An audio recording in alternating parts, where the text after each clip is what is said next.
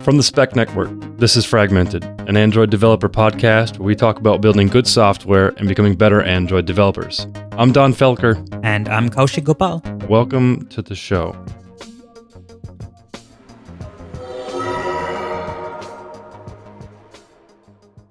I'll tell you what, I'm excited to be on this show. You? Yeah, me too. It's funny, we mentioned that we're taking a slight turn and we're going to be talking about different things in the podcast. And literally episode 1 for our next season was on Kotlin coroutines. We're going to do something different. By the way, here's some more Android. I know. But it's funny because that's the thing that we want. I mean, I don't know. That's been like a highly requested topic for a long time. But me and you, we originally wanted to do it ourselves. And me and you both felt like we're such RX heads that didn't make any sense for us to do it because we had no need to go to coroutines yet. Yeah, and I mean, inherently, that would have brought some bias in our opinions, which is why I think it was great to have, both of those dudes online. Because, they definitely have a much better... their wealth of coroutine knowledge tends to be much more than ours. It is, yeah. But no, it's good. Very, very popular show. So thank you, folks, for listening. But today we're going to be talking about something a little bit different, as you can tell from the title of the show. And I tell you the truth, I'm really excited to talk about something like this different than normal because it's kind of talks about what we deal with on a non-Android day, which is kind of almost every day almost because we're doing multiple things. But it's exciting to finally kind of branch out and be able to kind of talk about everything because we might talk about Android and then we'll loop in something else, etc. 100%. So this thing, Don, today what I want to talk to you is like a mishmash of multiple things. Mm-hmm. And primarily it, I think, would in the end boil down to basically Docker. Yeah. Docker is something that I know you've dealt extensively with. I've dabbled with it now and then in the early day. I mean, so in my mind, I understand what Docker is, and I'm sure a lot of developers out there in a very similar boat.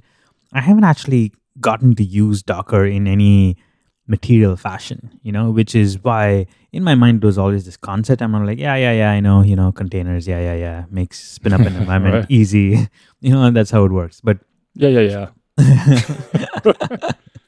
So recently I ran into a situation where I had to actually work with Docker and spin up like my own sort of container and and I might be using the wrong terms here, and this is why we have Don, because Don has dealt with this much more than me. But let me paint some context as to how I got into all of this. Yeah, perfect. So we both have blogs. For those who don't know, mine is at blog.couch.co. Where's your blog at, Don? DonFelker.com. Boom. Nice and simple. That's pretty unique, right? So yeah, it's easy to remember. It is. By the way, this is like probably for another episode, but if you go to 2kg.dev, you'll also go to my website. Is that WorkSafe? Yeah, it is. I made sure it was WorkSafe, like the number 2 kg? Yeah, the number 2 kg.dev. Okay, kg. Whoa. Look at that. It's like magic. Yeah, okay. That's kind of cool. I know. I have an unhealthy obsession with domain names, so that's for a different episode. Dude, so no, anyway, I think that, I don't even know if that's for a different episode. I think that needs to be handled right now because that's something that I think every single person who's listening to this right now has 47 domain names sitting in their domain account or multiple different domain accounts because one time you couldn't buy an IO domain on Namecheap. You had to go to some crazy domain registrar, which I have done. Then you've got these other ones over in a different country because you couldn't buy a domain there and you had to buy it in that country's domain place and it's just a nightmare. And maybe you bought one at one point in time because it was open to buy it, but now because you're not a resident, you have this weird domain name in Kazakhstan that you can't use because you're not a you know what I mean, because you built these weird words. Anyway, it sounds like you've been down that road. Yes, and here's the one thing I want to say about it. If you have a bunch of domain names and you have a bunch of side projects, take a domain name and build a side project off of it. Just do it. Whatever it's called, it could be called Dogfish, I don't know. And just build something and use the domain name. And if it doesn't work, then just sell it or just shut it down. Doesn't, that's how Caster got here. You know that? Oh wow, that's crazy. I didn't know that. You just like bought the domain and you're like, you know what? That would be a good website to have Android, high quality Android screencasts. Maybe one day. I bought and then boom. the domain, when .io, which is, for those that don't know, IO stands for Indian Ocean. I bought the IO domain as soon as they were available for folks in the US to buy. And I bought it and I was at caster.io. And at the time I was going to be building a automated telecom company based upon like collections and stuff like that to help automate a bunch of stuff for big companies. Wow. And that's what I was going to use caster.io for. That was just a random name. It meant nothing to me. It was just Caster. Cool. It's generic. And I ran with it. And then I never ended up building it. And I was like, well, what can I use this domain for? And I was like, oh, cast, like screencast. I'm like, yeah, I'll do this. I'll use that. Here we are. Damn. So the lesson is hold on to your domains for as long as possible because one day they'll come in useful. No? No, hopefully. Well, hopefully. Yes. Anyway, yours is useful now because it goes to your blog. Anyway, there we go. What are some crazy domain names you have? I have crazy. I don't know, man. I'll take like one of my favorite. Oh, this is a good like divergence here. One of my favorite things to do is when I'm kind of just thinking of different business names or whatever, is I'll go on like Domainer. Have you ever used Domainer? Oh no, Domainer. Interesting. So it's the word domain, and then the letter R at the end, and you go to Domainer. It's domainer.com, but it used to be domain. So Dome, and then the .nr was the domain name, was .nr, but it's actually just the word domain plus the letter R, domainer.com, and then you can search up something. I see this. Yeah, wow. And so that's what I like to use because it's really fast to look up domain names. And then another one is, I think it's Lean. Let me look it up real time here. Oh, wow. This thing is crazy fast. I'm just trying it now. And, the other one is Lean, leandomainsearch.com. Lean domain search. Oh, yeah. I see it in the suggestions. So you can put in the word cow. Just type in the word cow and hit enter.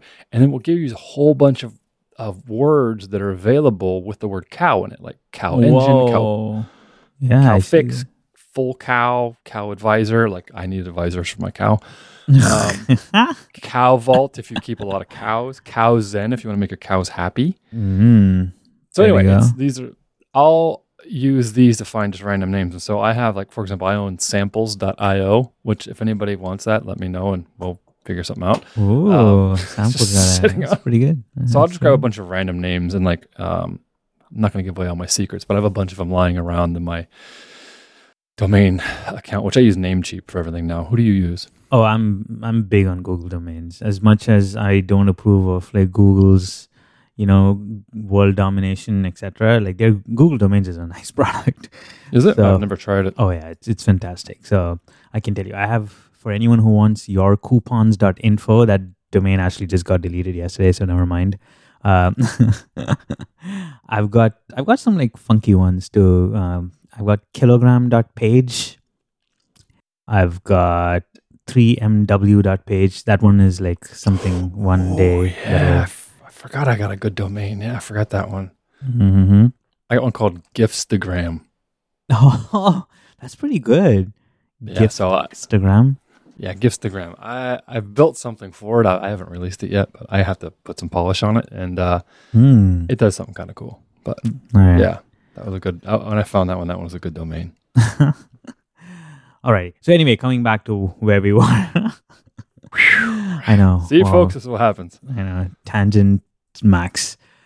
So anyway, if you go to donfelker.com or you go to my website, my blog, you'll notice that we actually host our own website. So we don't use something like Medium.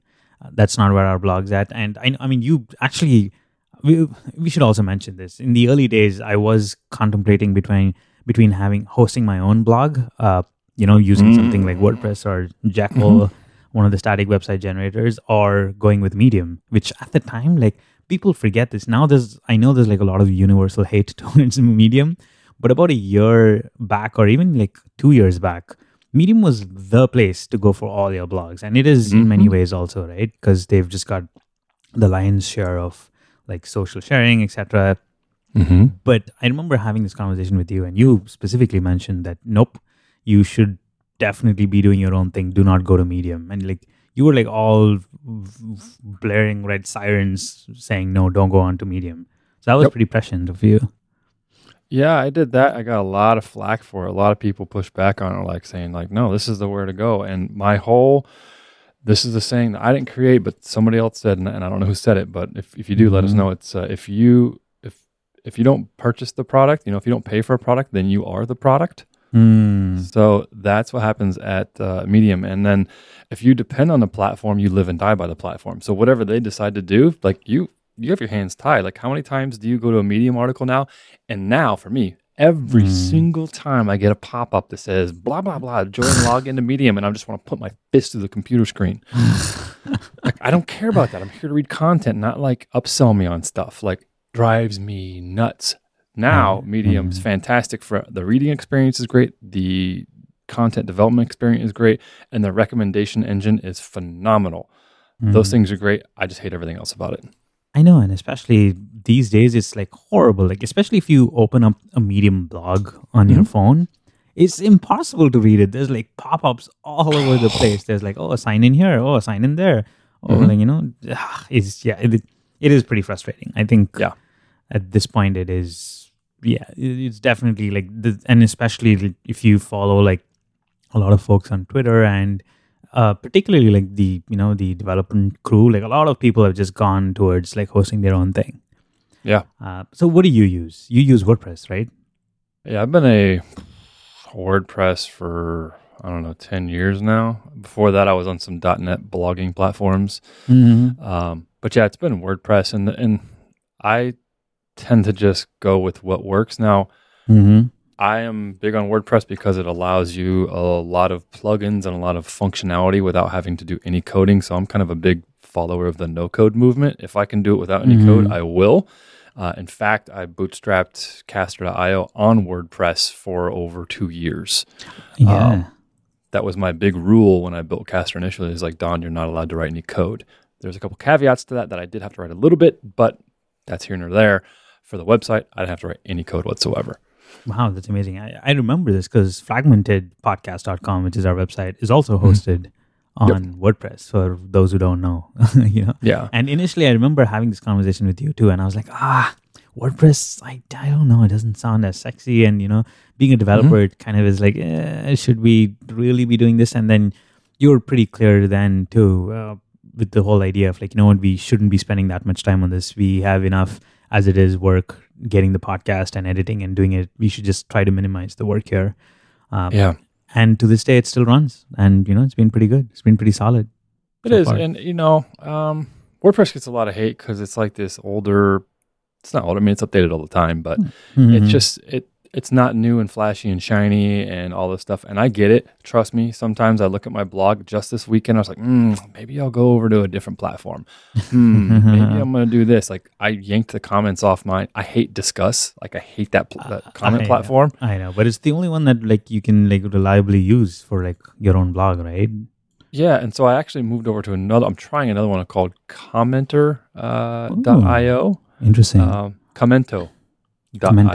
And it's like it's $5 a month, but it's non-intrusive. There's no ads. So I pay $5 and it's easy. Don't know how well it's going to work, but we'll see. But where I'm getting at with this is like WordPress just works. I can then focus directly on what I need it for. I have a blog to get my content out, not to develop a blog. Right, if I want to develop a blog, then I should go join, the WordPress team or the Ghost team or Jekyll or Gatsby or whatever these 8,000 other ones are. So it's just to get the content out there. And so if you want to get content out there, I recommend you take an existing blog platform and just roll with it and not develop your own, because then you're just going to get stuck in analysis paralysis and we're never going to see your first blog. That is true.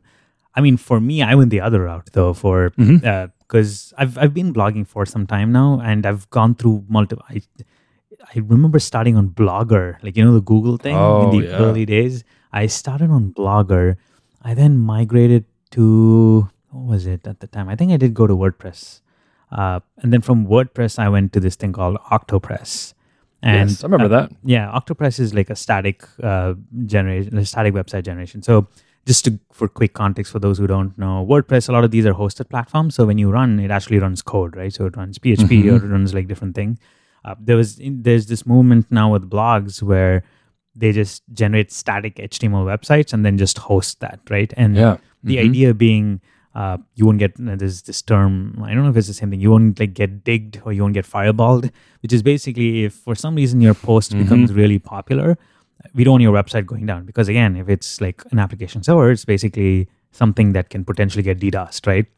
But typically with static generated websites, because it's just HTML and CSS, the World Wide Web has figured out how to serve that pretty well, So a lot of people have, like you mentioned some too, like Ghost. Octopress was one of the early ones that like became super popular, which was based off of this thing called Jekyll. So I use Jekyll now. So I moved from Octopress to Jekyll.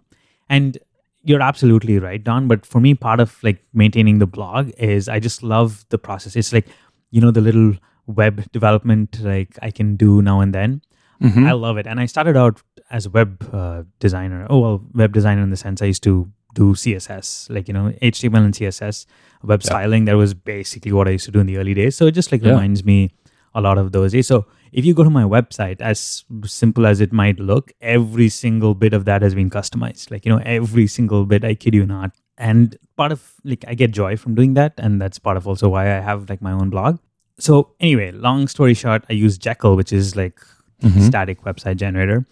And recently what happened is I thought, so the process for me is like, for those who've used Jekyll, this will make sense, but basically you write your post locally, you have a local web host that gets deployed and just runs the HTML. You can take a look at it, preview it. Okay, it looks good. What you do then is you compile, like you build your Jekyll website. So it regenerates the HTML, CSS, and all the funky stuff that you need to host a regular website these days. And then the next step would be for me to make sure that I've run down, like, I have like this thing called HTML proofer, which basically tries to make sure that you don't have any broken links. Your fav icon is like, okay. It's a pretty handy tool. I'll throw it in the show notes. So you can basically point to a directory and then it just runs through all the stuff. So that's like the second step, but I'm also like making sure it's almost like like in the Android development world, the equivalent would be like linting. So it's like a static analysis check that happens. I do that. And then eventually I actually host. So the actual website is hosted on Firebase. I use Firebase hosting. So I have to use the Firebase's CLI tool to then deploy it. So there's like about like 3 steps. So every time I write a blog post, by the time it eventually reaches like my website, it's about like 3 steps, which typically doesn't take too long, but it is kind of tedious. But I'm sure that you probably have automated it with some scripts of some sort, knowing you. I did. So I had like a script, but then again, it would run on my machine, and I was not happy with that, right? Okay. Because obviously I wouldn't want to like just have it like run on some random server. So I had it all set up because like if you deploy with Firebase, then you obviously have to have like your SSH keys. You have to have like a bunch of things set up in your local environment. You don't need SSH keys, but you need like obviously like your environment to be configured. And I don't want to like willy-nilly have that running on like different laptops and machines, right? So I only had it running on my my Mac Mini, which I use at home. So that's like the only server that has like the credentials. Yeah. But recently, like, it's along the same lines. It reached a point where I was like, you know what? This is pretty repetitive. And if you think about it, as developers, this is basically what we do to deploy our apps too, right? Like you have a CI solution, like you deploy there, and then you have CD, which is continuous distribution, right? You compile, you check if everything is okay, then you just like deploy it and serve it to your users, right? So I went down that path, and this isn't, by the way, this isn't anything new. I'm pretty sure there's a whole bunch of people who do this, but what I wanted to do is run all of this in like a CI server. So essentially what I do is I maintain like my entire blog in Git. So it's like versioned and everything's written in Markdown. So all of that part is easy. The desired workflow I wanted was I basically push to Git and that's it. And then from there, what happens is the CI basically picks up any new changes that have been, any new posts that have gone to this repo. It pulls it down. It runs the whole like build process, like the Jekyll build process. It runs HTML proofer. If anything's broken, then it basically, like, as you would expect from your CI, It sends you an email saying, hey, something's broken, go take a look. And in that case, I would go back and then I would open up and then do things manually. But if not, for the most part, if you have things set up and running, I'm just writing a markdown file, pushing something, and then it's done, right? So what this CI server does is it pulls the it hits the repo, pulls any new posts, runs Jekyll build, runs HTML proofer, thumbs up, everything looks good. Then it actually uses Firebase and then deploys it to Firebase hosting. So all I have to do is just git push, boom, and then I just walk out and it takes care of everything. So that's the ideal environment that I wanted. Okay. How long did this all take you to set up, probably? Well, eventually, it took me... So I did this over the vacations this time. I would say eventually it took me about 2.5 to 3 days. Okay. It should have been much easier because it is pretty straightforward. Like I run... Essentially what I was doing is in Circle... I decided to use Circle CI just because they have a free tier and it was simple. And I don't actually write as many blog posts where I would require anything that was more pricier. So I was well, I'll just try it with Circle CI because it's pretty easy to configure Circle CI. So I tried it and I got to a certain point, but after a certain point, I kind of hit a roadblock. So Circle CI, and for those who have not used Circle CI, it's very similar. Especially they have the Circle CI 2.0 thing, and this is where all the Docker thing comes in, right? So the way Circle CI works is it spins up an environment, and in this environment you can have certain versions of your platform installed. So for Jekyll is basically written entirely in Ruby, so you need a Ruby version to be installed, right? And then you also, when I used Firebase, the way you use Firebase is using Node, at least the installation, right? So you use npm install Firebase. On my home machine, I basically used Homebrew because it's a Mac. But obviously, if you use Circle CI, these are Linux boxes, so you can't exactly use the Mac OS tools. So in that case, I used npm to install. Where it got tricky now is the Jekyll, the blogging platform that I use, is very finicky in that it needs a very specific version of Ruby because I have a bunch of gems also installed. And if you don't have the right version of Ruby, so if it's a 2.3 versus a 2.5 or 2.6, things don't work. They'll just break, right? So I was okay, fine. I'll try to find a Docker container, because in Circle CI, you can basically point to a Docker container and say, okay, that's the environment I want, right? The problem is I could find a Ruby container with the same thing, but I couldn't find a Node container. And basically you want these Docker containers to have things pre-installed, right?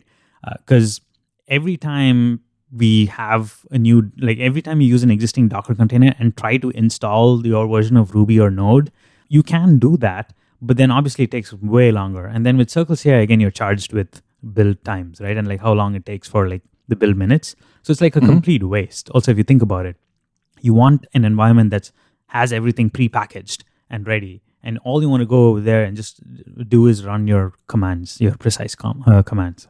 Correct. So, we jumped into some things, but before that, we should probably talk about what Docker is, because I'm pretty sure that's something that at this point people probably are aware, but yeah, I guess. So you were kind of just laying, but let me recap this here. It seems like what we were just talking about was kind of setting the foundation of here's the problem that you're having is that we have all these dependencies to build this this blogging platform that you use. But if we get those dependencies wrong, it can be a pain in the butt because things aren't going to work. They're going to crash. And it's different for you to set it up on your local environment, which could be Mac or Windows or even Linux, versus a CI build, which is going to be probably most likely Linux somewhere in the cloud. Does that sound correctly? And you're having trouble managing all those dependencies and environments, right? That's precisely the problem. So when I got my Ruby version, right, Jekyll was building, but then Firebase is really finicky with the Node version, our npm, the Node version that was being used, right? So I couldn't find the right combination, because if I found the right Node combination, I couldn't find the right Ruby combination. If I found the right Ruby combination, the Node version was out of whack, right? Yep. So that was basically the problem that I was in. And the way this works, with Docker containers, essentially what you're doing is you're saying point to this version. I think there's multiple levels. The first level is okay, I want this version of Linux, this distro if I wanted it like Red Hat or like Arch Linux or one of these things, that's like step one, where you're like, okay, give me an instance of this box. And what Circle CI internally uses is, the way it uses Docker is it basically says, okay, I will quickly spin up this box with this version, right? So this is like a Docker container version. What I wanted is, so the next step is basically, you can point to like an OS version. You can point to a box that has like this specific Docker container version. But the next step is I also want some things pre-installed. And with Docker, what you can do is you can then say, with these things pre-installed, freeze this version. Like, it's like a snapshot of the operating system at a specific point of time. Ideally, I would like a snapshot of like my environment, my local environment, but obviously my local environment was Mac OS, right? And typically with Docker, a lot of these work in like Linux. So I wanted a snapshot of that world. And to get that snapshot, because I haven't like obviously worked with Docker as much, it was kind of a pain in the butt. There are like, if you go to hub.docker.com, you'll find that you can more or less find a lot of these versions. What people have done is, it's almost like, I don't know if it's open source. So I don't want to comment on that, but it's basically like this repository of different containers. So people can like say, hey, I have different like versions of Docker containers, and they have all kinds of things installed, right? It's not just Ruby. You could have like Python versions. Postgres, Rails, whatever. Exactly. Postgres, Rails. And in those situations, it becomes way more complex, right? Because I know if you remember in the Rails development days, like your version of Postgres and like your Rails version and your Ruby version, all these have to like work together. So I guess that's where like the whole idea came, where like, can I just take a snapshot and freeze the state of the world? And the next time I want to do some operation, I just like, resume that world and then continue working on. And this isn't just like a Docker web thing, right? If you think about it, like even in the Android world, like there are containers that have Android pre-installed, right? With all the SDKs pre-installed. Yeah. And it's almost like, now that I think about it, it's like our AVD environments, like the virtual devices, like you can basically resume like your emulator at a snapshot, right? I mean, granted, that thing doesn't work as well. And, there's different problems there, but that's the idea. That's like the objective, right? Like you want to be able to like resume the state of the world at a specific point of time. So anyway, that was like the problem. And this is where I like really dug into like the world of Docker, and like I was trying to like spin up this exact thing, because also part of me was kind of being a little cheap, because initially, to like just prove my point, what I did is I just used a basic Ruby container, and then I would actually in the process install Node as like step one. I would get the right version of like Firebase and like my Jekyll like installed. I would run HT, like I would install the gems, and then I would basically run the deployment command. And this worked great. The only problem is I didn't want all these installation, right? I wanted to be further down snapshot lane to get like closer to my desired environment. And you might ask, well, sometimes if it works, why do you care? I would have left it like that, but it takes a tad bit longer. But even that I could like live with. It's like, I didn't want to get hit with a Circle CI bill, because like, I'm kind of cheap that way. Because I basically write maybe 1 or 2 or 3 blog posts a month. So it wouldn't have been that big a problem, but I also like, this is part of like the journey, right? Like I learn in the process of like doing a lot of these things. So that was also the objective. Anyway, before I go further, you've worked with Docker a lot too, right? Yeah, I've worked with it quite a bit. I mean, I work with it almost every day. Oh, wow. Okay. So then I definitely have to like hear more about this. Yeah, I mean, what you're explaining is everything. It's, right on point there. It's just you have an environment to get started up with. And like, it's really hard. I know there's a lot of people that listen to the show that are Android developers and are kind of like, what are you guys talking about? Like, what? Like, why would I need my own environment? I just do my development on my machine, and that's it. And they're right. Like, this is not really that applicable to a lot of Android folks, because you need a heavy duty build environment such as your big MacBook Pro or your, PC desktop or whatever. And there's not really containers out there to do that. I mean, I'd be lying if I said there isn't, but it's not a very common practice. So yeah, Docker is super powerful. And it's kind of a big beast when you really start getting into it. Like you said, you can just build your own custom container saying, hey, this container should have inside this version of Ruby, it should be running, Alpine Linux, which is a very stripped down version of Linux. I'm going to need these particular gems in there. I'm going to need Node installed, and I'm also going to need these packages or whatever. And then you can build that Docker container and then push it up to the repository, and you can reuse it over and over and over. And then, it just makes it faster, and then you just have an environment that's repeatable. And then the nice thing, in my opinion, the nice thing that's really about, and this is generic Docker, is that you can just send me your Docker file or whatever, or a repo that you have, say, hey, just pull this down, and you can basically tell it to run this Docker container, and it will just download the dependencies that it needs. And if everything is built correctly, it'll just start running. And then you have an environment running on your machine that matches your environment exactly. And it's almost like magic, right? Because it's like you can point and then get to the state of the world. Like it's uncanny how easy it makes it, which I guess is why it's like this popular. Dude, and if you're doing web development, it's like no brainer. Or web, anything non-Android or iOS related, it's like, I guess, probably Windows development too. So anything that's server side, I guess I could say is, but even like client side web, all huge. I'm putting everything I do right now inside of Docker containers so I can ship it over. And then one of my clients, they pull it down, and they're actually on Windows machines, but due to security restrictions, they can't run it. So they have to run it on these internal machines. Then they SSH into those machines so they can work on those machines. But it's all replicable through Docker. So that was gonna be my follow-up question. You said you use it a lot on your day-to-day development. So that was my question. How do you use it? Let me try to recap what you just said. So what you're saying is with your clients, when you have to build say a Node website or something, or something in Python, you do it all inside a Docker container. You freeze the state of your Docker container, and then you basically put it up somewhere, you host it somewhere, and then you ask your clients to just download that Docker container, spin up the environment, and then just boom, run. At a high level, yes. So the stuff I'm building is much more complex, has a lot of services involved. For example, I'm running a Node server, I'm running a React client, I'm running a Hadoop cluster, I'm running a Hadoop name node, I'm running Postgres, I'm running Spark, I'm running 5 or 6 different other things that need to be running at the same time. I have to run an LDAP server so we can mock out LDAP communications. Oh, wow.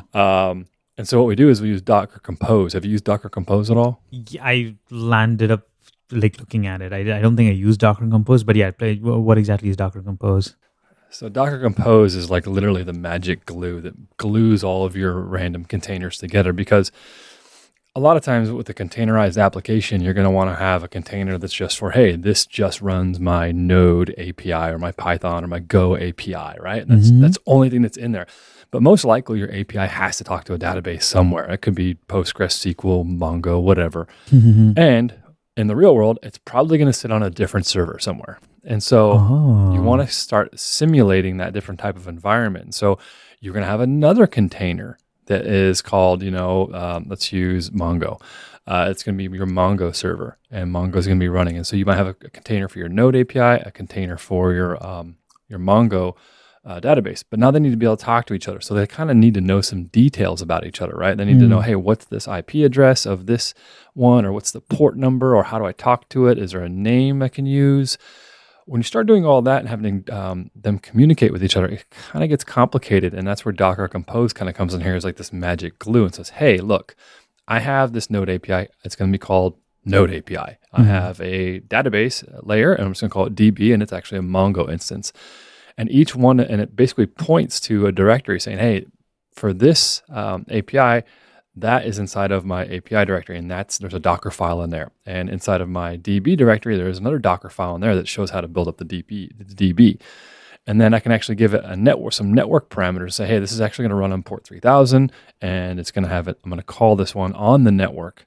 So Docker Compose will actually create its own little internalized network structure and say, hey, inside of there, I want when one of these containers says, hey, I'm looking for the DB node. automatically Docker says, hey, no problem. It name resolves for them internally and says, oh, DB node is actually this one over here. Here's the port. Here's the IP for you. So it builds its own internal little network together. So you can have all these services running together, talking internally together, but each one of them is running on their own container. Then furthermore, you can actually have it map. So I'll have all my, if it's in a Git repo, I'll have all my source files inside of a folder called source, maybe inside of my API. And then inside of my Docker Compose file, I can say, hey, when this starts up and it mounts and the container starts, treat the files that are inside of my local source directory on my computer, map that to an internal drive on the actual container. So the container sees the files. Basically, like it's creating like a mount drive. So the container is seeing your local drive, but it just sees it as a folder, and that's where your source folder is. So I can actually develop locally, hit save, the container is already reloaded, and I can just develop locally, but I'm in my container, I hit boom, git commit, push up, it's already there. My client I was can going to pull ask it down later. I was going to ask what the advantage was, but then like you made that clear. So the idea is you can just keep developing, use your local files, and it'll keep updating the Docker container. So it isn't like you have to SSH yourself into this Docker container and then develop there and then freeze it. Yeah, you can map the drive and basically say, hey, look, here on my local folder in this source directory, I want you to map that one to /home/app/src inside the container. So when my application starts, and there's basically in Docker, you can say, hey, as soon as this Docker container starts, run this command. I could say, hey, npm start for like a node server or whatever. npm start might just look inside of the home/app/src directory for the index.js file. And it's just going to start that one with node or supervisor or whatever. And then at that point in time, it's off and running. And if I change that file locally and it's running supervisor, for those that don't know, supervisor watches the files and reloads them if they change. If I save a file on my local machine, well, supervisor is actually watching that same file as if it's in its own, it's a virtual drive basically inside of that Docker container. Said, oh, this file changed, restart the Node app and continue on development. The same thing happens for, a React app. Build it the same way, etc. Wow, that is fascinating. So I totally did not use Docker Compose. I basically just use a single container. So yeah, this is like way more advanced than what I was using. But this sounds amazing. This, like what you mentioned, like with Docker Compose, simulating like almost a real world environment where eventually you would just like deploy these on their own services, makes perfect sense. So is Docker Compose, all this is, so Docker is a company basically, right? Like Docker is the name of the company, and these container services that they use is basically their product solution. So is Docker Compose also something that comes as part of what Docker the company offers? Like where does Docker like stand with these things? Yeah, Docker created Docker Compose, and I'm reading from the documentation here, but it's just a tool for, as it states here, a tool for defining and running multiple container Docker applications. And all it is Docker Compose is just a YAML file, .yml file, and you just basically provide, here's the services, the ports, the volumes, anything like that, and it's very configurable, and that's what they recommend you use if you're going to be building with multiple containers that need to talk to each other. So interesting. If you want the simple version, then if you only need something like you have, then cool, you only need one Docker file, but you start getting into that weird situation where you're just like, wow, okay, this Node API needs to talk to a RabbitMQ server. And then I also, I'm going to have another Python script that's going to read from that RabbitMQ server. Okay, that's going to be in a different container. So then now I got 3 containers already, and so you can build them like this. And then as each container needs to change, you just have to change that little, that container itself, because it's its own individual server and it can be deployed. And then you kind of get into Kubernetes, which is kind of beyond my realm and stuff like that. Yeah. So you threw a bunch of terms. I just want to make sure, because this is the first time you're doing something that's like a little different from Android development. So can you tell us what RabbitMQ is? So like the messaging, the service. Yes. Yeah. RabbitMQ is just like a messaging, a messaging client. So I can drop it's a messaging broker basically. And so kind of like a message queuing protocol. So it's an implementation of AMQP, which is also known as Advanced Message Queuing Protocol. Basically, you can take you send a message and it gets dropped into, basically think of like a folder. It says, hey, something happened, and it just sits in this folder, and I can throw million of those messages in there. And then what ends up usually happening is you have some other service sitting somewhere else, which could be like a web service or a script somewhere. And it's basically going up and connecting to that message queue and saying, hey, I'm ready for some more work. And it can kind of just chunk away at this work. And so this is the way a lot of these big systems in the world work, is that you have a ton of message queuing going on, sending messages back and forth. Oh yeah, and most of the big companies I work for, always typically they have a RabbitMQ server. We have one at Instacart. So, well, not one, but yeah, whatever. We use RabbitMQ. Yeah. And I think a queuing server is a good way to even though their tagline is messaging that just works. I think the queuing aspect is the more interesting thing. So, okay, help me understand this now. You also mentioned Kubernetes, right? I thought Kubernetes was also something to do with containers. So, is that not true, or is it a little more involved than that? It's way more involved. It's something that I'm still a very huge noob on. So I wouldn't be qualified to say exactly its use case, but I know that it is super complicated. But from what I understand is it's a container orchestration system. So it helps you automate your application deployment, scaling, and also the managing of your containers. So one of the benefits of containers is I can actually get out there and say, hey, here's what my application, let's use a front end, right? An API. Here's what my API server looks like. And then I get it out on my cluster. Maybe it's into a cluster of servers. But if I just had one server and I put Docker there, and then for some reason, like you said, that application gets really popular because it got /dotted or digged. And what that really means for folks out there is that it got posted on Hacker News or something like that, and it just blew up.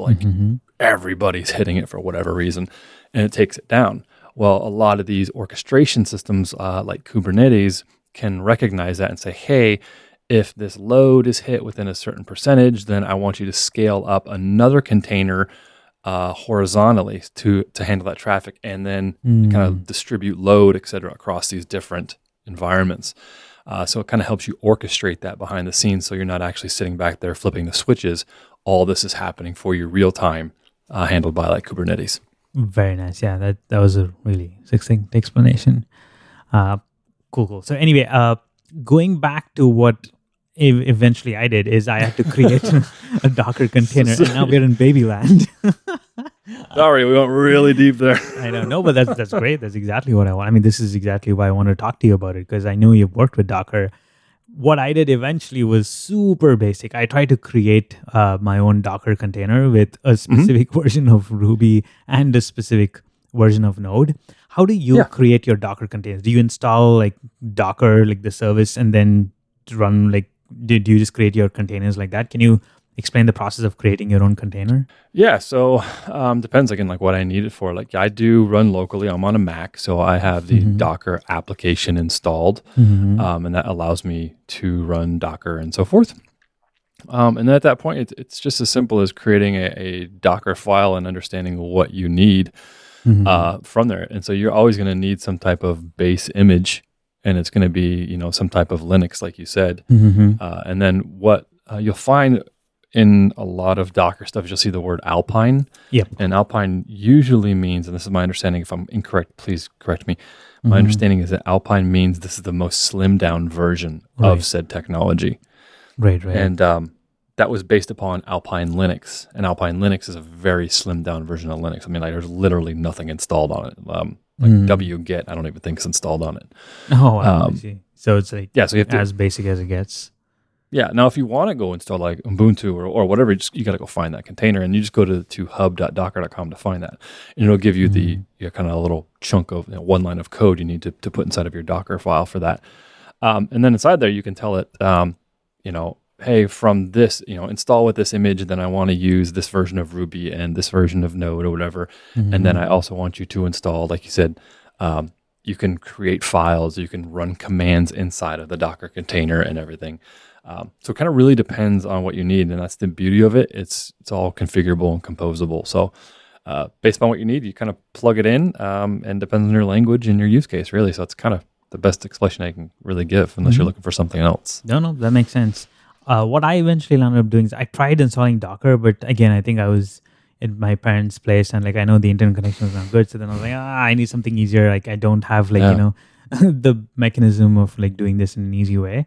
But I found like, so Circle CI in itself, I'll put a link to this. They have like this Docker file wizard thing, and they kind of make it relatively easy to like string like different things together. I'll post a link in the show notes. And I think what they've done is basically, I imagine they see a lot of people with the similar use case that I have.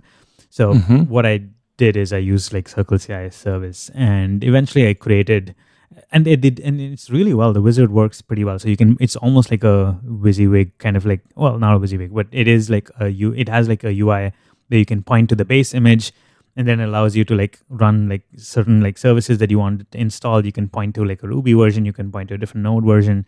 And so this is on Circle CI. They have this. Yeah. They have like a little builder. Let me show you. So it's like Circles. Like if you go to their GitHub repository, right? Circle CI -public/ Docker file wizard. But if you just search for Circle CI Docker file wizard, it basically shows you. So that's like the actual account. But if you have a Circle CI account, they actually have this mechanism of like creating, Docker containers. So that was super useful for me. And I mean, eventually I use that, and they like from soup to nuts, they do like everything. So they'll create the container, you can spin it up. And in Circle CI itself, they run this mechanism of creating and packaging the container, and then they deploy it to hub.docker.com.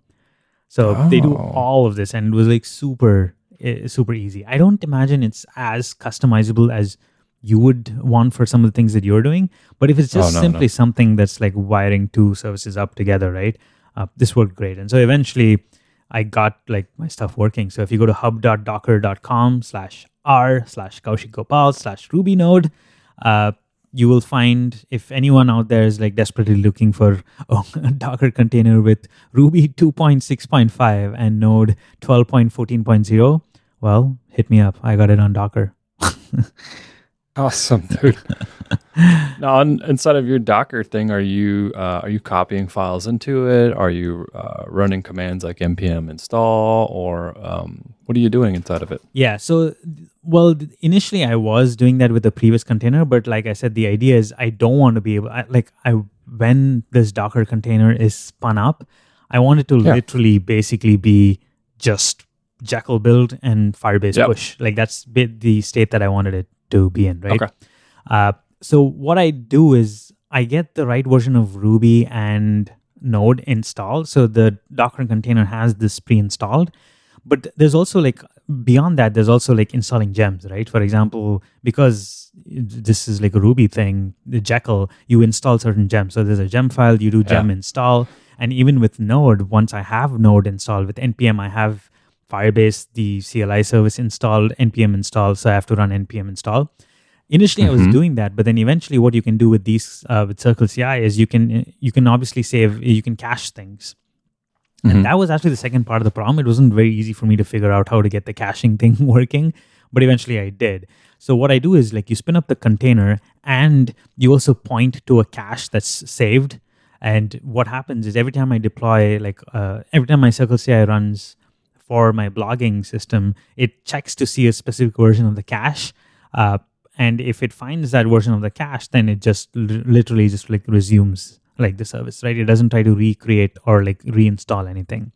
So eventually, once I got everything working, it is like this very clean flow, right? So I push something, I push a blog post up to GitHub, Circle CI sees the change, pulls my post, it spins up the Docker container, it looks at the cache. Typically, like there's a cache hit, meaning, everything is working as usual.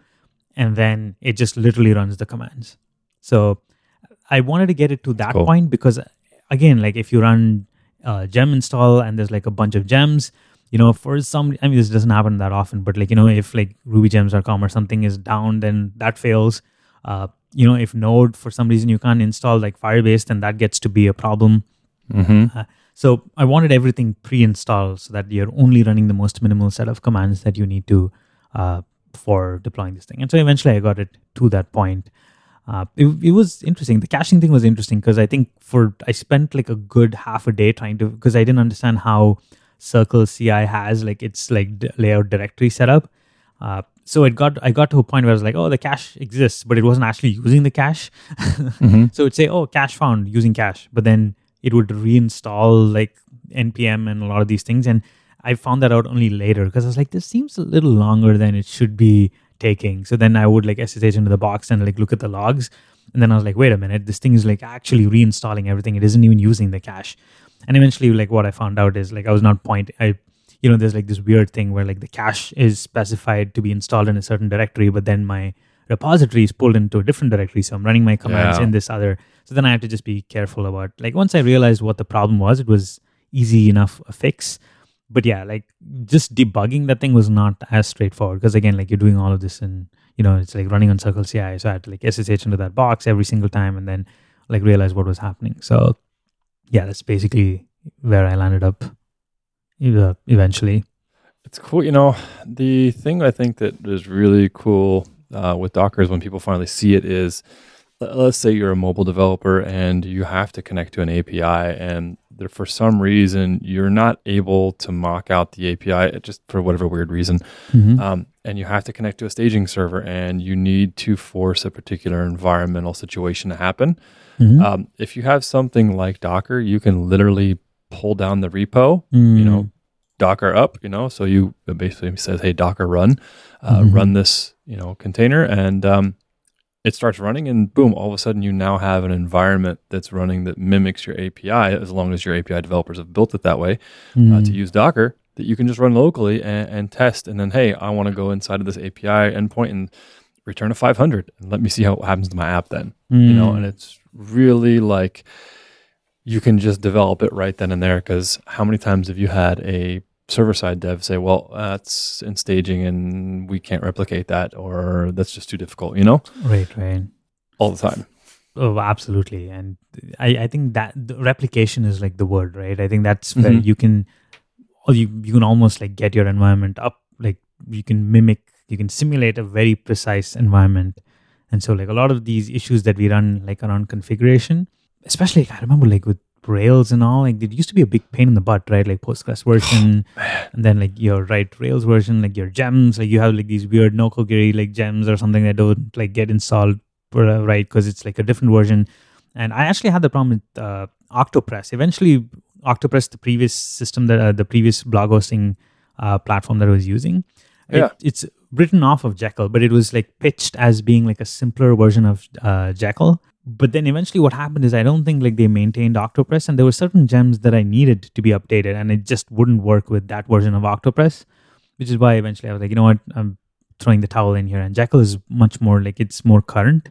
So I just like ripped Octopress and used Jekyll. But then again, even then, like you have specific gem versions that it has to work, right? You can't just use different gems and just install the latest thing and be on your way. It has to be a specific version. Pray version. that it works.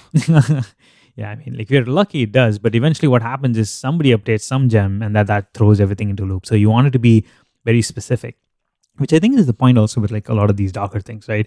If you're installing Node, if you're installing like these gems, you want everything locked down to a very specific version. So it's like you can replicate this again, right? So now that I have this working, I honestly don't have to worry about it until I make any major change to the way my like blogging service works, right? Because typically I don't think I'm ever going to need a different version of Firebase or like, or Ruby at this point. I just want this thing to work, unless of course there's like some security patch or something, and at that point I'll have to like update it. But I'm really happy with the way this all eventually turned out, and I kind of learned a lot more about Docker than I did know before. But yeah, this Docker Compose thing is really interesting. I'm very curious to see how, I can like maybe try out something in Docker Compose. The part that I didn't even know at the time that Docker Compose did was it builds its own like name resolution into its own little network. So I'm looking right now at one of my, I have a Docker file here. Let me open it real fast. And this Docker Compose file has a web app, which is Node, has a Hadoop name Node, has a Hadoop server. And I was in a database. And so I could actually write stuff to the database and then to Hadoop. Hadoop is kind of like a big data cluster. I could write files to Hadoop and stuff like that. And so it was so nice because I could literally just say inside of my application, literally in my application code, the name of the, like in my connection string to the database, the name of my database is called DB. And it would then, when the application starts, what happens by default is the app's going to request something from the network called DB. And the first place it's going to go is up into Docker. And it's going to say, hey, I'm in Docker. I'm running in a Compose environment. Is there anything with the name DB? And then Docker Compose goes, hey, yeah, there is actually. We have a container and we call this one DB. Here's all the network details. Here's the IP address. Here's the ports, blah, blah, blah, blah, blah. And then it just resolves it for me. That's crazy. In my code. Yeah, that's like pretty cool. So then it makes it one step easier. You don't even have to worry about how the resolution Yeah, I don't even works. have to worry about it. Damn. Yeah, then I don't have to, if I get to the point where, I've built this and I give this to a client. Let's even take this simpler. Like I'm building an API for them and a mobile app. I push it out there. It's in Docker, Compose, or whatever. They start running into scaling issues. They can now use one of the various scaling solutions that are out there, either Kubernetes or the one from Amazon. I forget what it's called. It's like Elastic Search or not Elastic Search, Elastic Load Balancer, I think. Or that's Elastic something. It's not Load Balancer. Yeah. They have their own container orchestration stuff. Yeah. Right. Redshift or something like that, maybe. I don't know what the heck it's called. But they have one at Amazon that's not Kubernetes. And you can use one of theirs and you can connect it to the Docker Compose file and poof, all of a sudden you're scaling and you really don't have to do too many changes. Yeah, that's like it's pretty powerful stuff. I'm very interested with that. So what are like some parting messages with Docker? Like, if folks want to like learn how to use Docker, I think this is like a great way to do it. If you have like a blog hosting thing, starting simple, like, just keep it very simple. I'll post like the thing that I use, like Dockerfile Wizard. And the way the CircleCI Wizard thing works is like pretty cool. They ask you to clone their repository. I think this is public, so let me see. There's no reason I can't just share this. I'll make sure to share this in the show notes. And you can just point to like the image name, like, the version of Linux that you were mentioning. If you want a MySQL client version, a Postgres version, I think they've chosen like the most common things you would typically want in a container. So all I did was just like tweak those things and like, add the stuff that I want, and you push it up to GitHub, and then CircleCI picks it up and it almost runs through its own process. It takes quite some time if you want to create a custom container, at least on CircleCI. Let me see. The archiving, it took like about an hour. So you want to be patient with this thing. An hour and 3 minutes is how long it took eventually to build that Docker container. Wow. Yeah, which I imagine is not exactly how long it should take if you do it locally, right? Yeah, that's crazy. That's a long time to build a Docker. What's even in that? There's not much stuff in that container. It was super basic. But actually, I take that back. Maybe it is like, because what happens is I imagine they're making it easy. So they have all these different versions downloaded.